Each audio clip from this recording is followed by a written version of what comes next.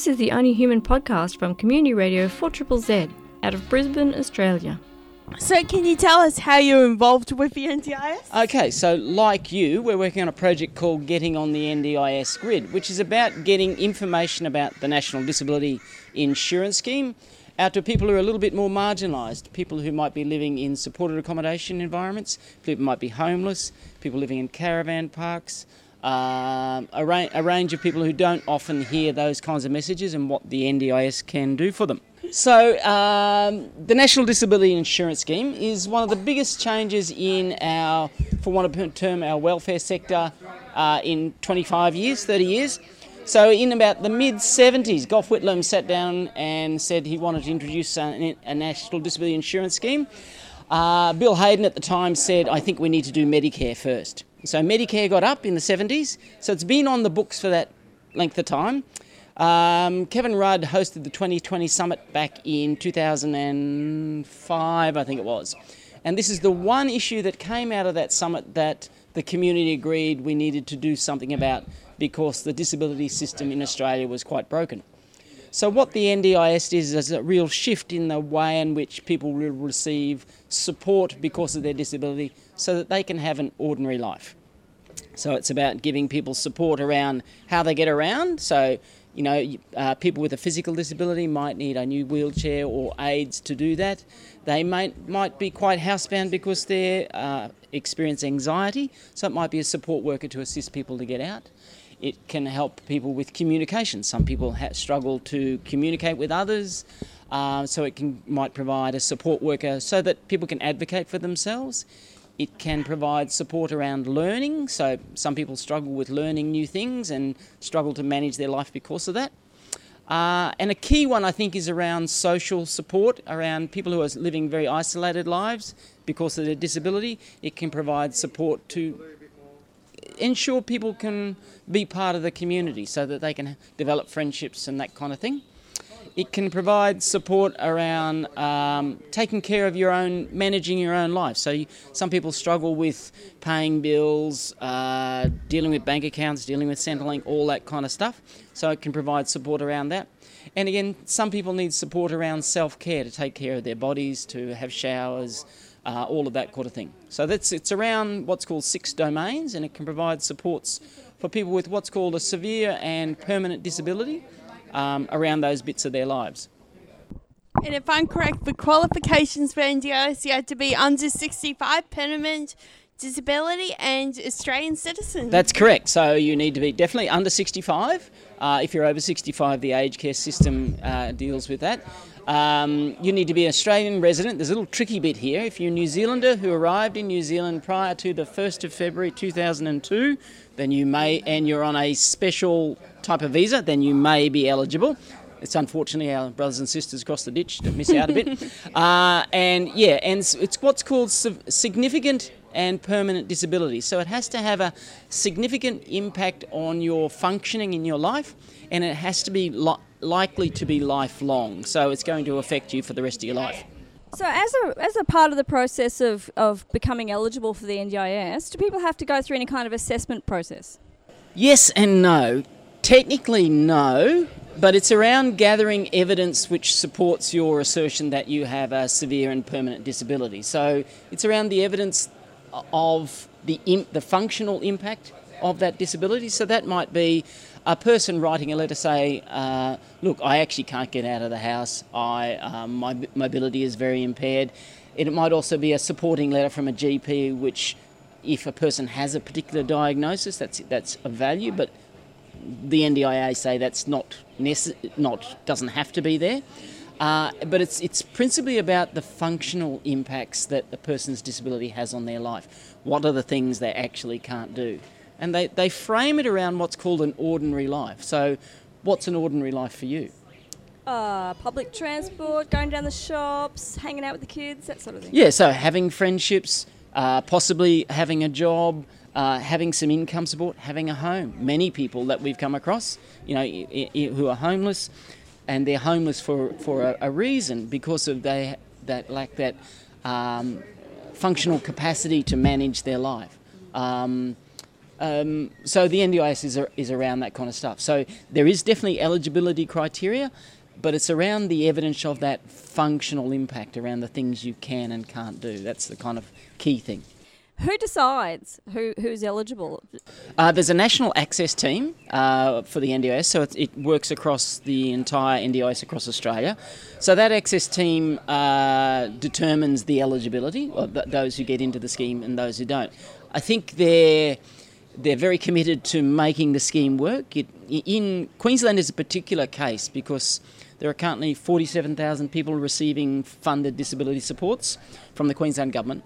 That's expected to grow to 92,000 people. So they have to capture another 45,000 people because Queensland has historically been underfunded in this area.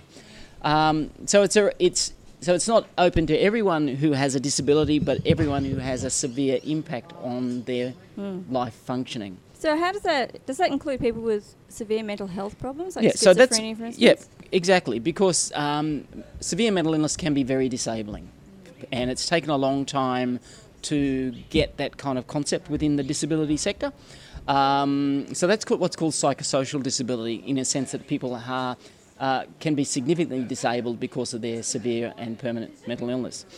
So there's quite a lot of work being done around ensuring that people who have schizophrenia or bipolar disorder or a range of other mental illnesses know about the scheme, which is some of the work we're doing. MIFQ are also doing that work. Mental Illness Foundation of Queensland are doing a lot of that work as well as a number of other organisations, to make sure that those people who currently receive some support from mental health funding get in, but there's also a significant number that we know don't get the support they require and get in. We were at a little homeless barbecue on Monday night and met a gentleman there who, is homeless.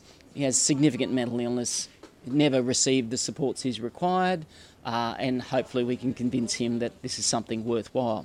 It is a scheme, it's a choice. So would a person like him have an advocate to help him out to make sure he gets that help he needs? So the way the system's going to work is there will be local area coordinators established in local communities with community organisations, and they can theoretically assist people in the access process, pre-planning and then sitting down and planning. But he sounds like someone who would need a lot of assistance to make sure he gets the benefits? Correct. And there are possibly gaps, and that is a little bit of the concern. Some of the work that's been done in some of the trial sites is identified that people who don't have the capacity to advocate for themselves and they don't have people in their lives which can support them, then there's some gaps. And so it'll be interesting to see how that evolves out. Places like West End Community House are very important in that they're linked to community, they know people, and they may have capacity to say, hey, look, this would be good for you, you should think about doing this, how can we help you to gather the evidence? We know organisations like this, are under-resourced, but it's one of those kind of community resources that can assist. Mm-hmm. Does anybody else have a question they'd like to ask? But I reckon Nigel might have one. My question's just sort of on the paranoid things about why this is happening, and are there any corporations that are going to be involved in this? Are they gaining money? Like the American system? Yes and no. Yeah. So because it's based on what's called a market-based system, previously under the way disability support was funded is that you, if you're receiving direct support, certainly in Queensland, and you had an individual package, you can select a provider who would provide you with services depending on what your needs were. The NDIS is based on a market-based model where you have more choice and control over the supports you receive, who you get them from, and how you receive them. That's the theory. In order for that to work, you're going to have private for-profit providers as well as not-for-profit providers in that marketplace to ensure that there's a greater range of choice. So possibly there may be international companies, I actually don't know, that may come into that space. There are certainly for-profit organisations that will do that, similar to what they're doing in the aged care sector. Is that a good thing, a bad thing? I think that's a values judgment. I think all of the governments in Australia are committed to the NDIS working, and so it's about people who are in the scheme or their carers and families giving feedback. The NDIA, which is the agency which manages the scheme, is very committed to building the scheme, adapting it as it needs to change and grow. It's going to take 5 to 10 years before it settles, and I think we'll be proud of what's been built, but it's going to take a while, and there's going to be stuff-ups without a doubt. I've got one more question. A lot of people who are listening to this show may be on the disability support pension. How is that going to interact with the NDIS? So not all people on disability support pension will get into the NDIS, and not all people in the NDIS will be receiving disability support pension. That's number one. It has no impact on your pension whatsoever. It's a very separate scheme. The scheme is free if you're eligible, and it's around providing you're on a DSP for a reason. So what are the supports you need to engage? It's two frameworks that it's built around, which is around economic and social participation. So what are the supports you need to increase your economic and social participation? So in part of the way in which the scheme works is you come up with some goals that you want over the next 12 months. And what are the supports you need around your disability to reach your life goals? And that might be, you've been out of work for a very long time. What are the supports you need to do that? And it might be a lot of pre-work about literally getting confidence to walk out the door.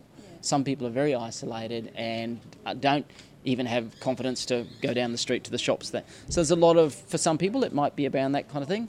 For others, it might be around who already work part-time but would love more work. So how do they get more opportunity to get more work? Do they need aids in the workplace, that kind of thing? There is a significant difference between the DSP and the NDIS, but people who are in receipt of disability support pension need to have a think about what are the factors that contribute to their disability and what supports would be of value to them so that they could have an ordinary life. I mean, that ordinary life concept is different for everyone, but again, the framework is around that, increasing that social and economic participation. We know many people with a disability are very socially isolated. So what would make a difference in your life? I think that would be the question you'd ask. So I guess I want to ask, in the context of the Whoopie-Doo crew and radio group, if people needed a support worker to come to a group like this, is this something that the NDIS would fund? You bet, definitely. Awesome. Yeah. I like that. It's around if the person is socially isolated because of their disability, and engaging in a group like this would make a significant difference in their social connection, then my understanding of it, you bet. Awesome. Yeah. Well, is there anywhere people can go to find some information on the internet, for instance? Yes, by all means. So you can contact us. I'm from Queenslanders with Disability Network, so we're running this particular project around engaging with people who are much more marginalised. You can, of course, go to the NDIS website, which has an enormous amount of information. Don't forget, the scheme rolls out from the 1st of July 2018, but you can make an access request from the 1st of January 2018. So if you make an access request, does that mean someone's going to come to your house or call you and discuss your needs? So you might have heard some stuff in the media around planning. So the process can be, because of the large volume of people that had to be gotten into the scheme, a lot of the plans were being developed by phone. People with disabilities said that's not good enough. So they've shifted that back so that you can request a face-to-face planning meeting. So that does mean, of course, that time lag is going to take a little bit longer for that planning meeting.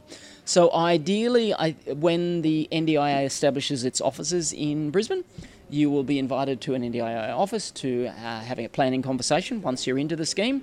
And that's around identifying your goals over the next 12 months that you want to achieve and what supports related to your disability you will need to achieve those goals. And those goals can be life goals, and it could be around reconnecting with family, it might be around work, or it might be around literally developing new friendships, those kinds of things. So because of the large number of people in Brisbane, it is going to take a while, and I'm not sure what the NDIA's capacity is going to be. But there will be also what's called local area coordinators who are in local communities, and they are the people you can go to and say, look, I'd like a hand with an access request. I think I'm eligible. They should theoretically be in place from the 1st of January, so you can go and get more information from them. It's really unfortunate that there was a large advertising campaign within the whole design of the scheme, but that got cut in the budget. So that's why there isn't a big television campaign around it, and I think that's unfortunate because many of the answers that people have could have been dealt with by that. Might be a call for a community service announcement on Triple Z about it, hey? Yeah, so I will give you the NDIA's number though, the number you need to call. Okay, the number to call the NDIS is 1800 800 110. So if you have any, you'd like any information about the NDIS, definitely call the NDIA on that number. 1800 800 110. So there will be no offices in Brisbane until the 1st of January.